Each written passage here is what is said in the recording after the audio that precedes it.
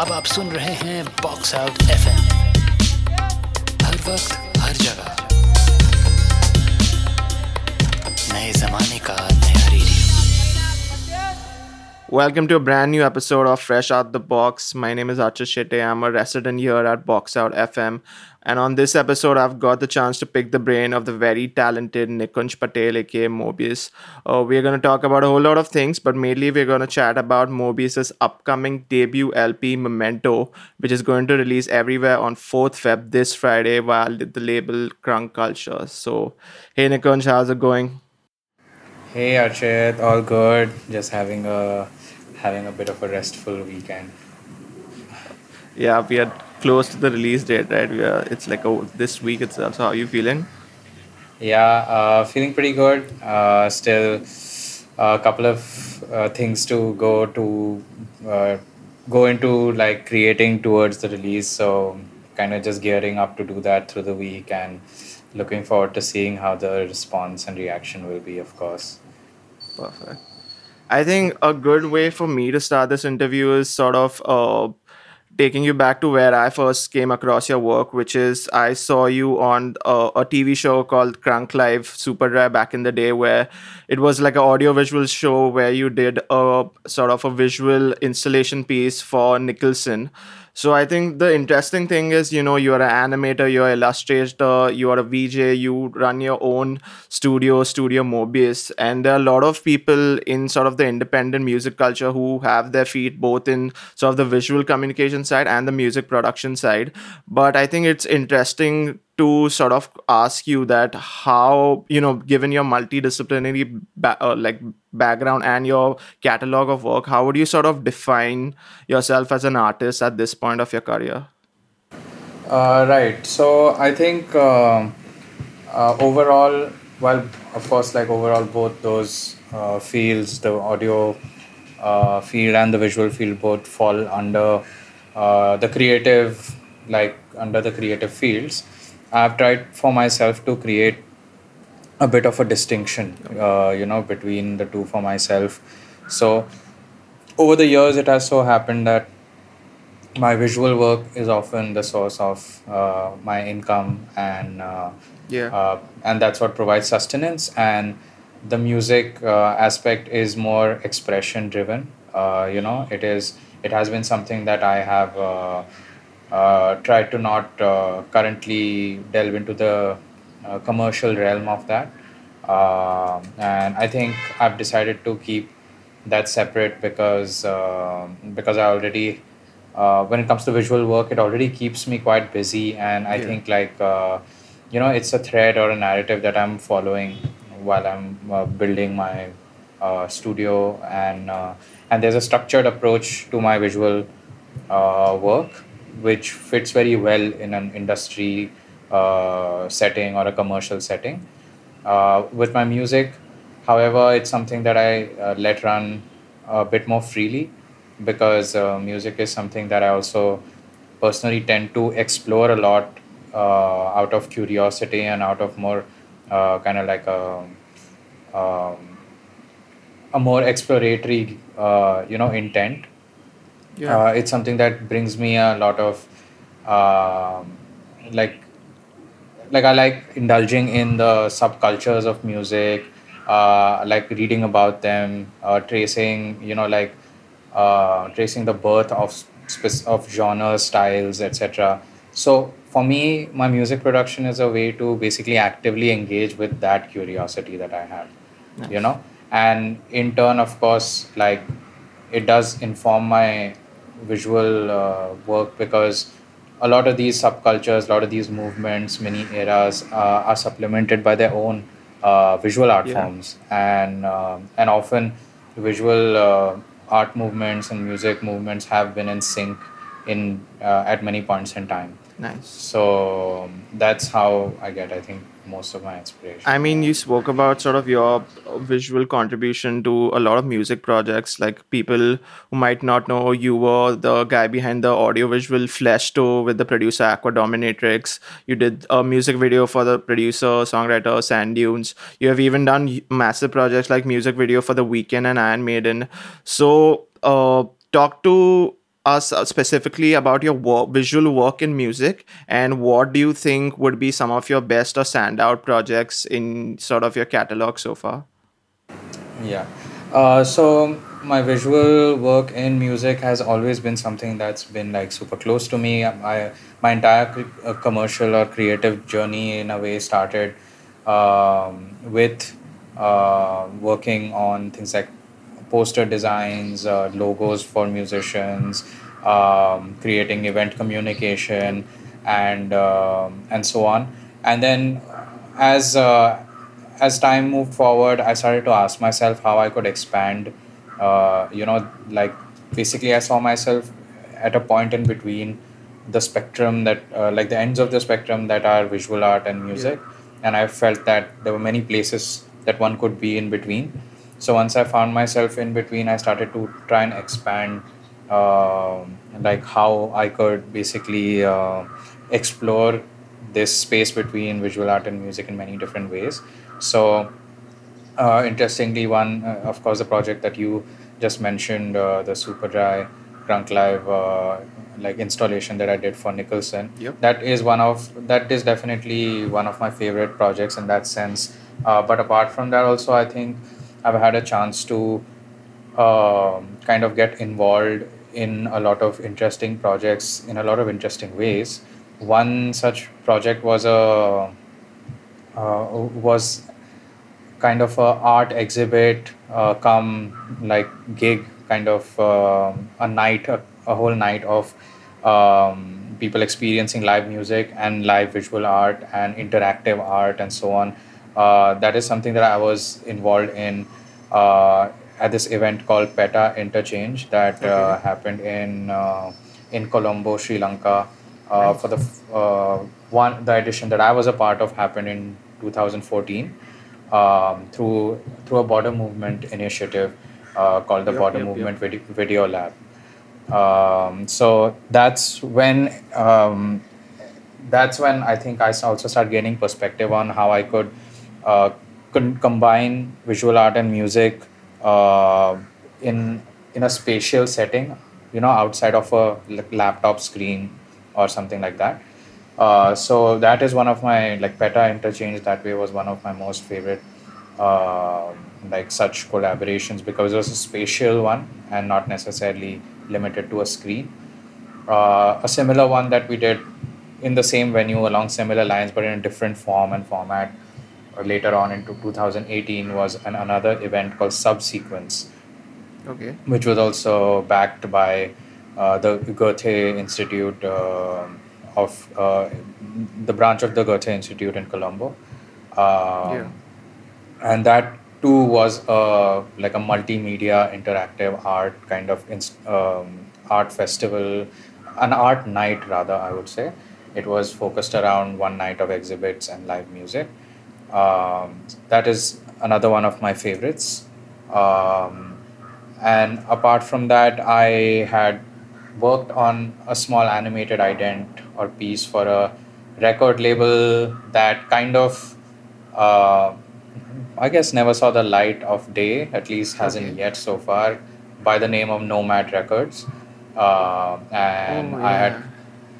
and I had created a small animated ident for that. That to this day is one of my favorite pieces. And even when I created it in 2016, I think 16 or 17. But to this day, when I show it to people, or new people I meet or potential clients, that's the piece that stands out to Wow. most people still. I'd love to see that. Yeah, definitely. I'll link you to it. Yeah. Uh, I think when coming back to your super dry sort of installation, one of the things that you mentioned in your interview is how you were taking loops out of the song and then sort of feeling your way through that loop and then sort of putting visuals to it. So the whole process of analyzing music and then doing visual to that music, how do you think sort of that has influenced you as a producer today, as a songwriter today? Because you're almost analyzing it for an emotion and then you're expressing it in a different form. And while making music also, it's a reverse thing where you have an emotion in place and then maybe you want to explore it through your music. So how has your visual work in general influenced you as a producer and a songwriter? Yeah. So yes, definitely. I mean, it plays a huge part for sure. I think when I sit down to write music, at first, it will start maybe the first 10 or 15 minutes of it will start as an exploration. Trying to find interesting sounds to work with or interesting sounds that could be combined. But the second that I find even one combination that seems to echo for me or work for me, instantly it gets attached to some kind of a visual, Yeah. which is either a scene, like maybe it's a scenery, maybe it's a portrait of somebody, maybe it reminds me of a specific incident. So for me, it gets attached to a visual, Yeah. and then the rest of the arrangement or the piece is kind of a way for me to try and uh, like kind of travel within that space a little bit. So it's definitely, my music is very visual led in that Yeah. sense. Like I do very much visualize it, and that's why sometimes I use also a lot of samples and so on that are like maybe in the Foley, natural Foley organic space at times, because it sometimes it evokes certain spaces or certain settings for me. Nice. Yeah. Talking about now finally coming to your music, like you've been producing, like putting out singles for like 5 years. You've been mentioned across various publications here in India and internationally. You're also part of the producer collective called Jwala. You've also played live shows and DJ sets a bunch of times. So how do you think your production and your songwriting process has evolved over the years, especially leading up to the debut LP Memento? Yeah. So interestingly, yeah, like apart from my work in the music space, also like what does happen is I think people who dedicatedly try and work to be musicians, sometimes it can be hard for them to get access to certain spaces. Like maybe like it takes time for a musician to perform at a music festival and Yeah. then to experience the festival from that side of the fence, Yeah. and not the audience side. Or it might take a musician some time to gain a certain amount of publicity before they start to understand how public opinion is affecting their work sometimes, and how Interesting. they feel about themselves. So for me, interestingly, I've gone through that journey through my visual work. you Okay. know like a lot of my visual work has brought me backstage on a lot of Yep. Yep. festivals. Yep. It has gotten me in close contact with musicians in rooms where they create the music, Yep. Yep. make the magic happen, so as to say. So I've had a chance, I feel, to observe a lot of like creation and a lot of like decisions being made in the music space, and I've had a chance, fortunately, to witness it up close, but not as a threat, as someone who's going to steal an idea or someone, because that's not like what I'm there for. Of I'm course there not. to see how I can add to the mix. you know so, interestingly, I feel that having observed so many of these happenings and so on has got me to develop a certain kind of like, uh, I guess, a taste for myself. There are certain things that I'm curious about exploring, and I wonder sometimes when I'm listening to music how this one piece of music that I really enjoyed and that other piece of music that seemed on a different vein that I really enjoyed. Yeah. What if I could merge those two feelings or emotions together into one Nice. thing of its own? Yep. Or for example, if I had a really like memorable night, for example, at a music festival, or at a live event or something like that. A lot of times, when inspiration comes from those settings also, like seeing a really having a really epic moment at Yeah. festival. How could I maybe try and capture that in a piece of music? Yep. So a lot of times that way my music is not does not end up falling straight into a dance music category, Sure. but there are many very heavy dance and music influences in it, like very obviously, you Yep. know, it's not hidden or anything. Yeah. Interesting. Uh, so, as we mentioned the start of the interview, Mobius is dropping his debut LP Memento via Crunk Culture. It's releasing everywhere on 4th Feb. It's a 9-track album. So tell us about Memento and sort of its overarching themes, and what was the journey like writing this particular album? So Memento that way, it kind of, to be honest, it kind of came together in retrospect. Like I used to have a habit of, making something and in within the next 3 4 days try and push it out. You know, Okay.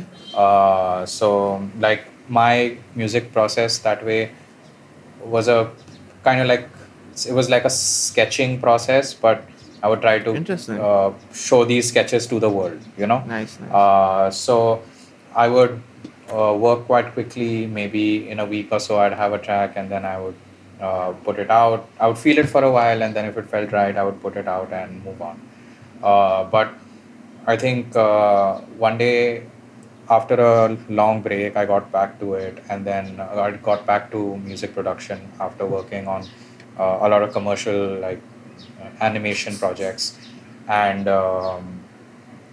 once I got back, I felt that I had some kind of like a slightly newer perspective to it, having taken a break. Yeah. And I found a certain kind of point of view or style emerging between a few experiments that I did during that time. And so I felt that for a change, what I would do is I would try and maybe give these pieces some time, some breathing room, Interesting. and have another go at it maybe a little later, try to better it with a second pass and Yep. so on. So I basically decided to give these projects time, and in that time, what also happened is I while I was finishing some of these up, new ideas and new inspirations gave rise to newer music, and finally, at a point, I had a cutoff that I think everything beyond this is something maybe I'll think about later. Right Yeah. now, all these pieces I have so far, I think I want to try and find a way to stitch them together. Yep. So that's how Memento developed, and it developed during lockdown. Yep. So it was during that time while I was creating this, I was not actually actively going to gigs or events because they didn't exist Yeah. during that time. So that's why all of this was actually heavily memory driven. Interesting. It was all like, a lot of it was inspired by memories of parties, of gigs, of specific moments or celebratory moments in like from the past, and all of them very heavily like carry a very strong. So every track has a very strong association in my mind. Yep. I think, as we go deeper into the album and talking about the album, I think it's only fair that we give a taste of the album to people who might have not heard the singles yet. So here's the first single from the album, Zaria, featuring producers Indus and Headrun. Enjoy.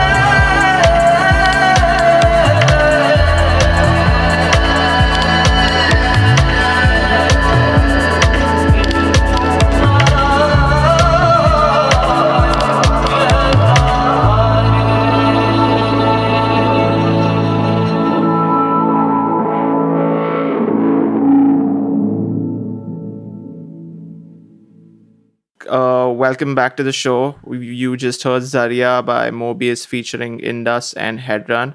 So, Nikunj, tell us about this track in specific, and what was it like working with the two producer collaborators, and what is the theme of this track in general? So Zaria, this was also born out of. So one thing I think like I should have maybe mentioned earlier, but it's fine if I mention it now also, is that as an artist, basically I think you'd asked me, where I perhaps place myself between in this audio visual realm. Yeah, So one key aspect of things that really excites me is like uh, the action that happens basically at the intersections of media, basically. yep, Like so I don't necessarily lean towards pure graphic design, pure fine art, pure animation, but rather I'm interested in the points where these things meet. So yeah, I think that like phrase action at the intersections is like something that really speaks to me.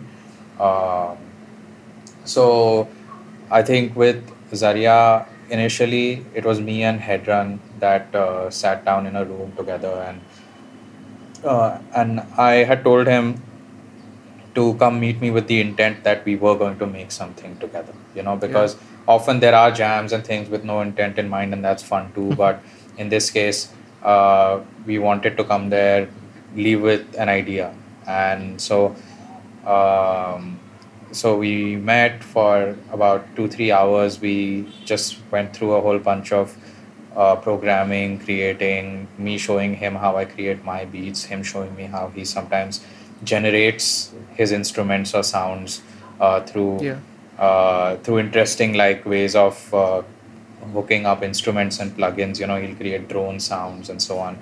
So in the process of us showing each other our techniques, like we found we started finding like a point where the two started syncing, and mm-hmm. which was this blend of like a very light skippy like beat, but at the same time with very lush, like heavy, like very Indian sounding instruments, very Hindustani Yeah, sounding instruments.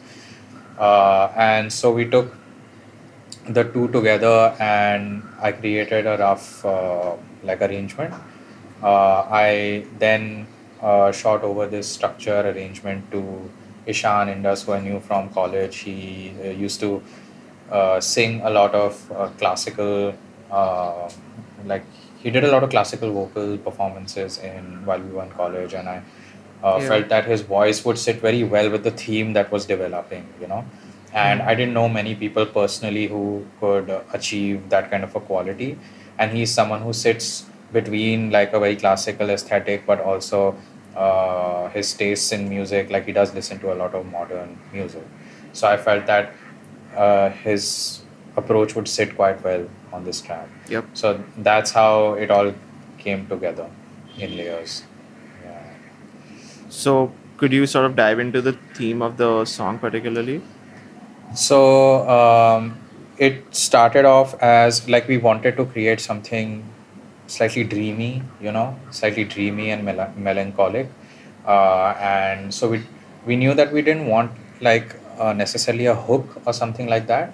We wanted to be a slightly flowy track, which is the way that like Hedran Palash also often works. It's more like progressive and feeling out how the track might evolve. So we did want to keep it kind of ambient, melancholic,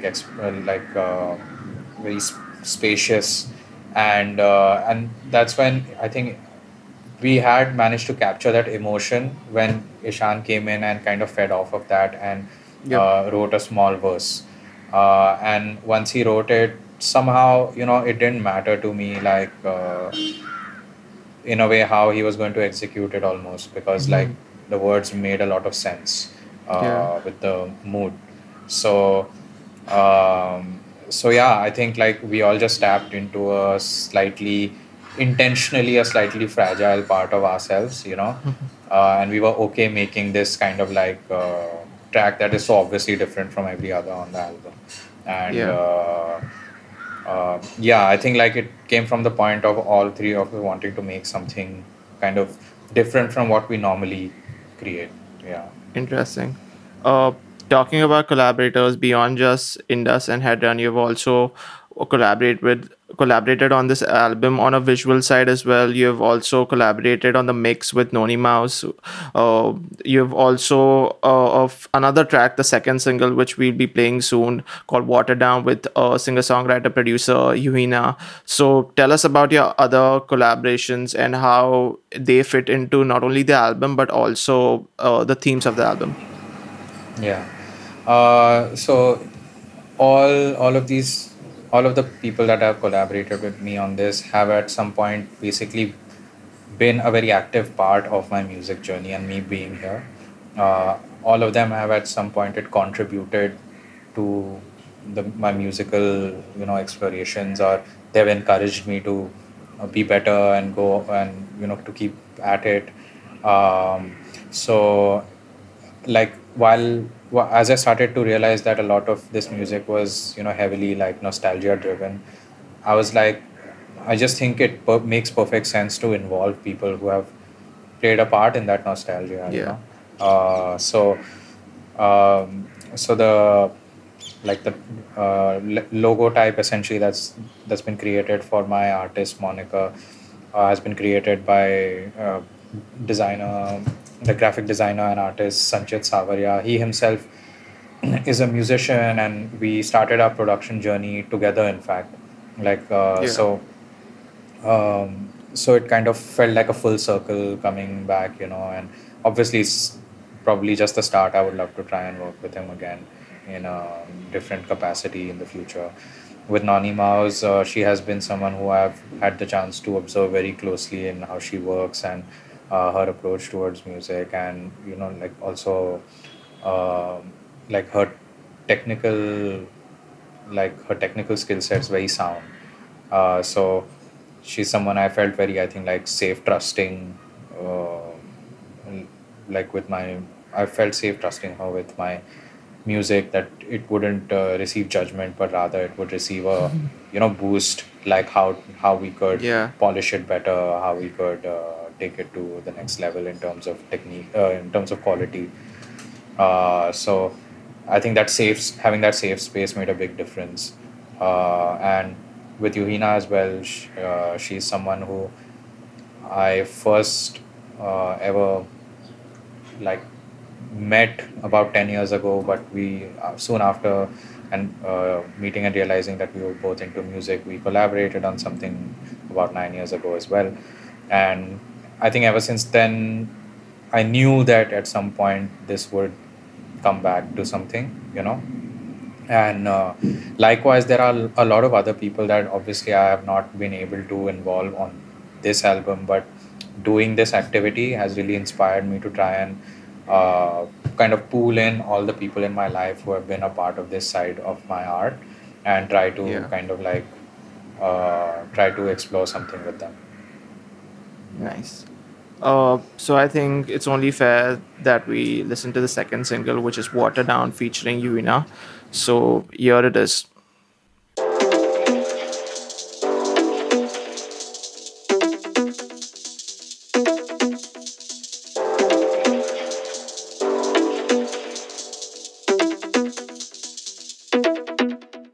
Cross my heart and hope to fly.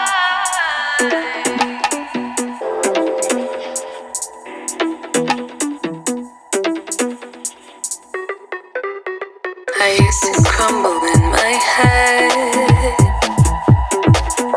Now I'm noticing the river running back.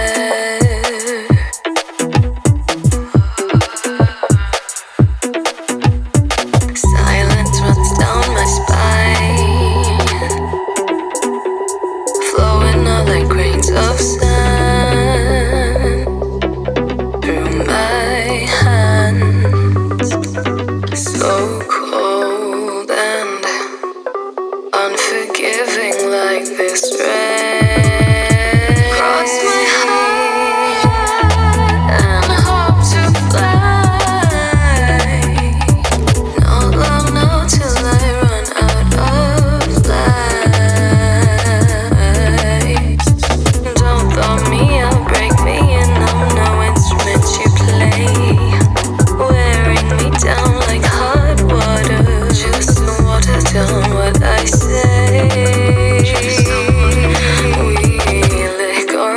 wounds and show off scars from wars that were never really ours.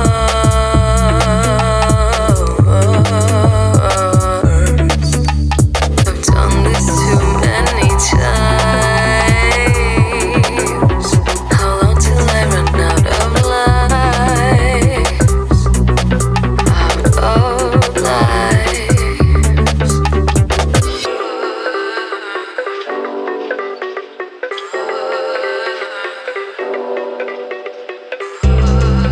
Just don't want it done what just don't want it done what not long now till I receive old soul new body, old soul new body, old soul new body. Also nobody, no soul, nobody. Cross my heart and hope to fly. No long now till I run out of lives. Don't throw me out, break me, and I'm no instrument you play. Wearing me down like hot water. Just don't water down what just don't water down what I say. Welcome back to Fresh Out the Box with Mobius.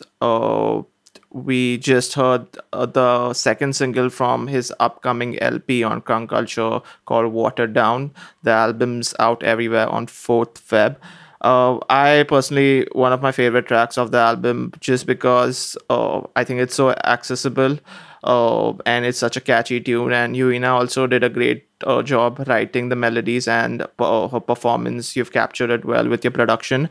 I see a lot of influence of like a UKG sort of a beat in this track.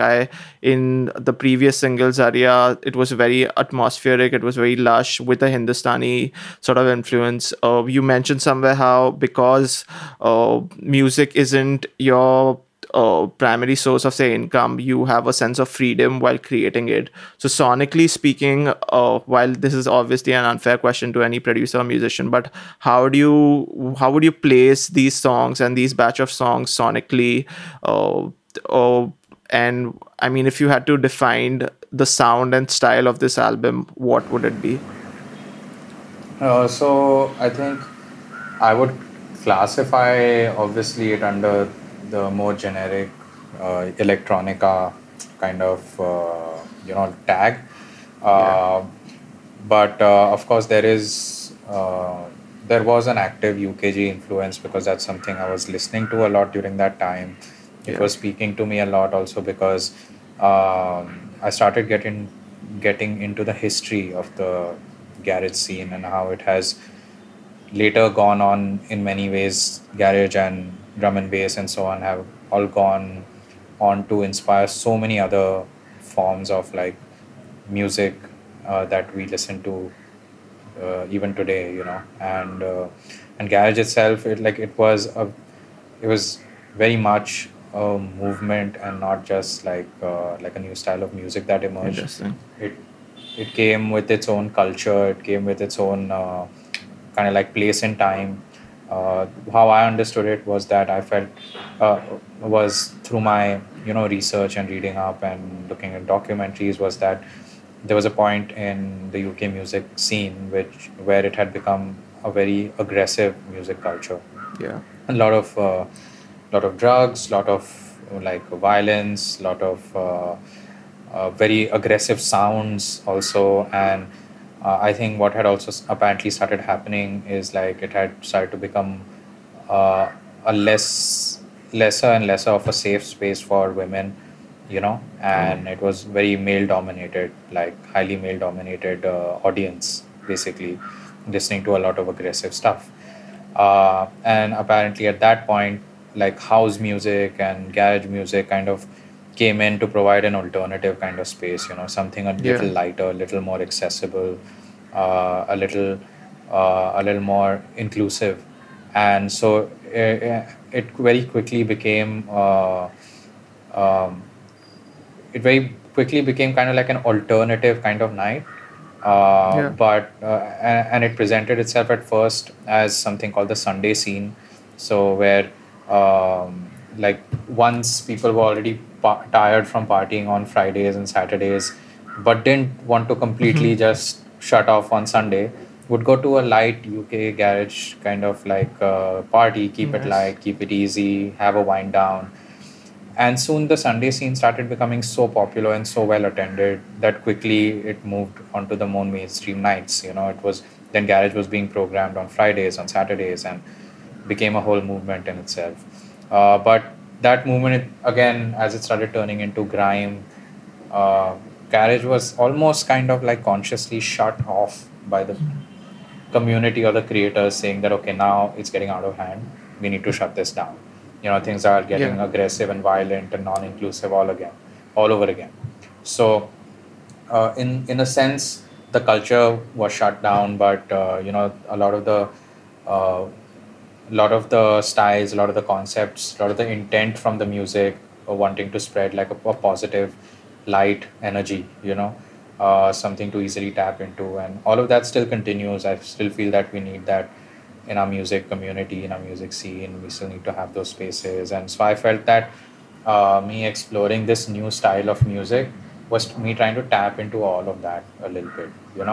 I don't Yeah. take the responsibility of being necessarily like the savior of a music scene, but I think for me, I was trying to make the things that maybe I want to listen to. Yeah. Sure. Oh, I mean, that's a very interesting sort of a context that you said for not only your sound, but for the genre and the culture in general. We spoke off air about your project that you're working on around mental health. So it's not only clear that you have a conscious sense of the positive and the negative effects of art and culture in general. So, how do you think we an artist as an individual or maybe as a part of a community, be it a visual artist or a musician, can sort of use his or her talent to sort of affect the culture in some way? I mean, it's a very loaded question, but I just found it interesting that you were conscious of the history behind UKG to sort of have it be a conscious influence in your sound itself. So how do you think as an artist one can navigate through the social norms and stuff? So I think, for example, it's I think it's through narratives. Like music, kind of like is definitely a source of identity for a lot of people, and you see a lot of like also audience and listenership defined by that kind of identity. Like you will have like the EDM gang, you will have Mhm. the rock like kind of gang, you may have a singer songwriter group, and like all these happen because of identity. Like people identify themselves with a certain style and a certain kind of expression and move in those directions. So I feel that for like the first and foremost thing is maybe for an artist to try and understand where they place themselves. They don't have to define themselves with a tag, but uh, Yeah. kind of visualize, where in this spider web of like all of these things happening, do they stand, you know, in between Yeah. what and what. And I feel like once they understand their own identity, they can try and start extending the parts of it that they think will matter to society, outwards. Like for example, uh, like I would say, I mean, the biggest example in my head of this is like the American like hip hop community. You know Yeah. how hip hop birthed a culture and a revolution, and Yeah. it's like it had there's so many aspects to it that have become a part of lifestyle and not like Yeah. just music anymore. So I feel that um, that is because like at some point these artists found a way to be so true to themselves and their identity that they extended it into an unapologetic like culture to be proud of. So Yeah. I feel that eventually maybe something like that is something that can happen with an artist, but I think first step is to try and find like a sense of that identity and to try and be very authentic to it. Yeah, Sure. I mean, just to add to your point, not just hip hop, just African American music historically has yeah, been such a yeah, potent force of cultural change. I definitely. mean, ever since like jazz to rock to soul music, it's been a constant sort of institution of giving a message as well as making an artistic statement. So that's pretty interesting that you're conscious of that. Coming back to sort of a lighter subject, maybe you have been part of crunk cultures, the labels, visual communication ever since the start. So obviously, we as a label and the audience in general were very excited about your artwork. So tell me about the artwork and sort of maybe some inside info that you can give behind the artwork and the make and its making. So sure. Um, so I think what happens is with my visual work, I think of myself as less of an artist when I'm doing that and more as a designer, a problem solver Yeah, essentially. interesting. So clients come to me with things they need solved, and I partner with them to try and figure out how I can do that, whether it be packaging or whether it be an event or whether it be like a logo, a short animated film, whatever it may be.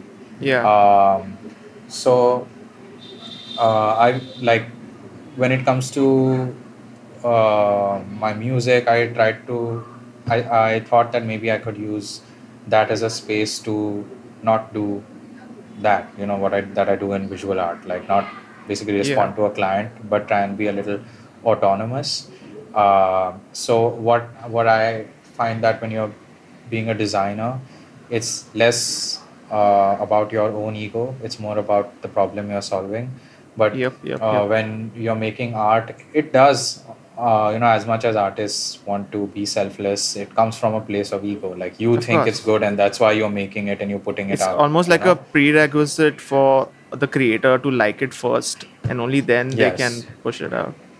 exactly. So I felt that I had been, for the most part, hiding behind my work when it came to the visual side of my work, Yeah, and I would often let my work speak for myself rather than put myself in front of it and speak with it. So I think with my music, I decided to go down like the portrait route because I thought that that was an interesting midpoint between uh, like a photographic representation and my artistic practice. yeah, But it's a way to basically put a little bit more like of myself out there in a slightly more upfront fashion. And I think slowly it's a ramp that will lead me to start doing more of that. I think it's a way to ease into expressing in all forms rather than just yeah. through the production process. And I think it can become a space for me later to uh, explore expression rather than just see of it as album art or music, or eventually I hope Sure, to coalesce all of these things. Yeah. sure. I mean, sort of jumping off that point of like art at intersection of combining music and sort of the visuals. I mean, we have spoken about it before.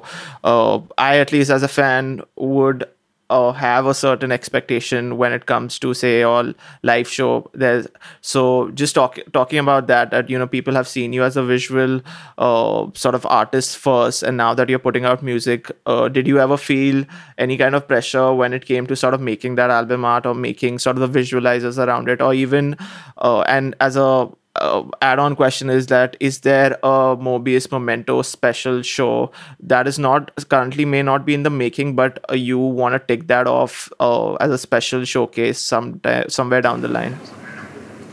Yes, so there definitely, of course, like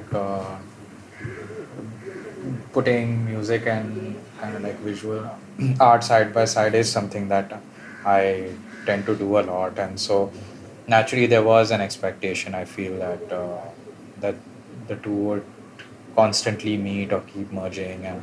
Uh, and I think I have currently, like, I'm at a stage where I've explored that more through the packaging of, the digital packaging of the album and so Yeah. on. It is something that I am keen to explore in a live format also, but I'm yet to try and figure out how, because when I approach my visuals, it's something that I do very. It's something that is a very hands-on process. I usually, both my hands are occupied in trying to control the output, and Yeah. it's the same with when I do a live set with music. I try to keep my hands busy and try and do as many things as I can. So currently, I think the two are fighting for space with each other. So I'm trying to understand how I can balance the two out a little bit, where just the right mix of both will lead to a show. But that is something that I mean, it's only the natural progression, for what I'm doing. So it's definitely going to happen at some point. I think I'm just trying to find that balance. Interesting. I think everyone's looking forward to it somewhere down the line. And as I mentioned, the expectations are pretty high, so just be aware. Uh, Yes, yes, of course. we are coming to the end of the interview, sort of wrapping it up. How would you want a listener to sort of experience Memento, and what do you think sonically or just experientially people can take away from the album, especially because it's such a direct theme of memories and nostalgia? So, do you have any thoughts on that? Yeah, so I kind of um, have. I did not write this album with the intent of it being for a specific target audience. I Sure. kind of, one thing I did want to do is try and include at least a couple of pieces of music there that even people who are not necessarily active electronic music listeners could also enjoy. Have a Yeah. little something for everyone. So I think I've tried to incorporate a lot of that way, like different soundscapes, or like morsels for a lot of different kind of listeners. And like, I'm hoping that there's at least, uh, for every kind of listener, there's at least one track that will stand out. Interesting. And I did conduct a kind of like an experiment where I sent it to a lot of people and asked them to create a list based on their preferences, Okay. like which track they like the most, and so on. Give me their top three, top five, something like that. And I started noticing certain patterns emerging, and it kind of gave me a certain confidence that, yeah, what I think I had aimed to do, it was happening. A certain kind of people with uh, I think people who weren't necessarily active music listeners Yeah. were mostly driven towards Zarya and Waterdown because of the Yeah. Yeah. Yeah. vocals and or the mood very heavily, whereas the people who did listen to electronic music or were already into garage, jungle, all of those, gravitated towards a few other tracks a lot more. Yep. And Sure. so You have I bangers did on the feel album as that, well. yeah, I guess there are a couple that, I think producers and music heads would be into, like, uh, so I do feel like each track could be its own context, you Yeah. know. Like, I think I have a track Cabana, which can totally be like a 80s cheesy pool party kind Yeah. of track, but at the same time, there's a jungle track on there, which could be like either a headphone track or, in the right context, a dance floor track as Which well. one are you talking about for the audience as well? That Yeah, that one is called Nomads. Yep. And similarly, there's also like at the closing track, Oh Hi, that's something that's a little bit more of a positive, sweet kind of track that definitely isn't a dance floor track. It's something like Yeah. a quirky headphone listening uh, kind of track. So feel that there's no one way for people to enjoy necessarily this album. But I think what I would say is to uh, try and think whenever you are listening to any of this music, for them to try and imagine a memory of from their life that maybe this track is evoking for them, and to try and tap into that feeling. Yeah. uh, since that is something that I've tried to do, I feel that there must be, there are definitely listeners out there who have felt a lot of those similar things, but in different settings. So I think the point Yeah. would be for them to use this as a portal to try and tap into those feelings. Yeah. Interesting. I think I definitely think it takes you a lot of places, and but sonically also, I think the themes of nostalgia and the sounds are recreated from a reference that people will be familiar to. I mean, and I think that's also the beauty and the entertaining part of the album as well. It's not trying to make a statement that I'm the most like you haven't heard this sound ever, and that's why you need to respect that shit. So I think that's way more accessible and enjoyable for every kind of audience. Sort of to finally wrap up the interview with the last question, I think, because you are such a multidisciplinary artist, what kind of advice would you want to give to any budding visual artist or a musician, just a general advice of taking up this creative sort of profession and this creative life, and how to go about it? I would say that uh, I would say it's definitely like this is a field that there is no rule book to, there's Yep. no one right way to do things. And so I think firstly it's very important to kind of accept that, sometimes it can Yep. lead to a lot of anxiety also, that there's no one road or one route to follow, and it can feel like a big task trying to create a name for yourself or to create a career out of it. But I would say that try and look for try and address whatever it is that you are currently basically your current problem is while trying to while trying to Yep. approach this field. Like if it's skill, make an effort to be better. If it's Yep. Yep. finance, Yep. Yep. make an effort to learn about how your industry works and who gives money for and for what, Yep. Yep. try and learn the importance of value, like does how is work valued, how does creative work add monetary value to the world, to your clients, what it means to them.